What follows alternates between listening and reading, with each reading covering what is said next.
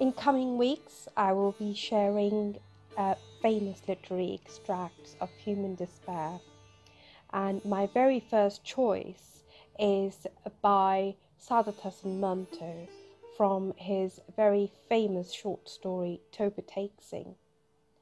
Saadat Hasan Manto was born in 1912 in Punjab and went on to become a radio and film scriptwriter, journalist, and short story writer.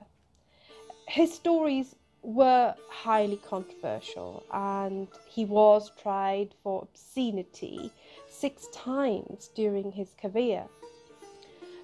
After the partition, Manto moved to Lahore with his wife and 3 daughters, and he died there in 1955.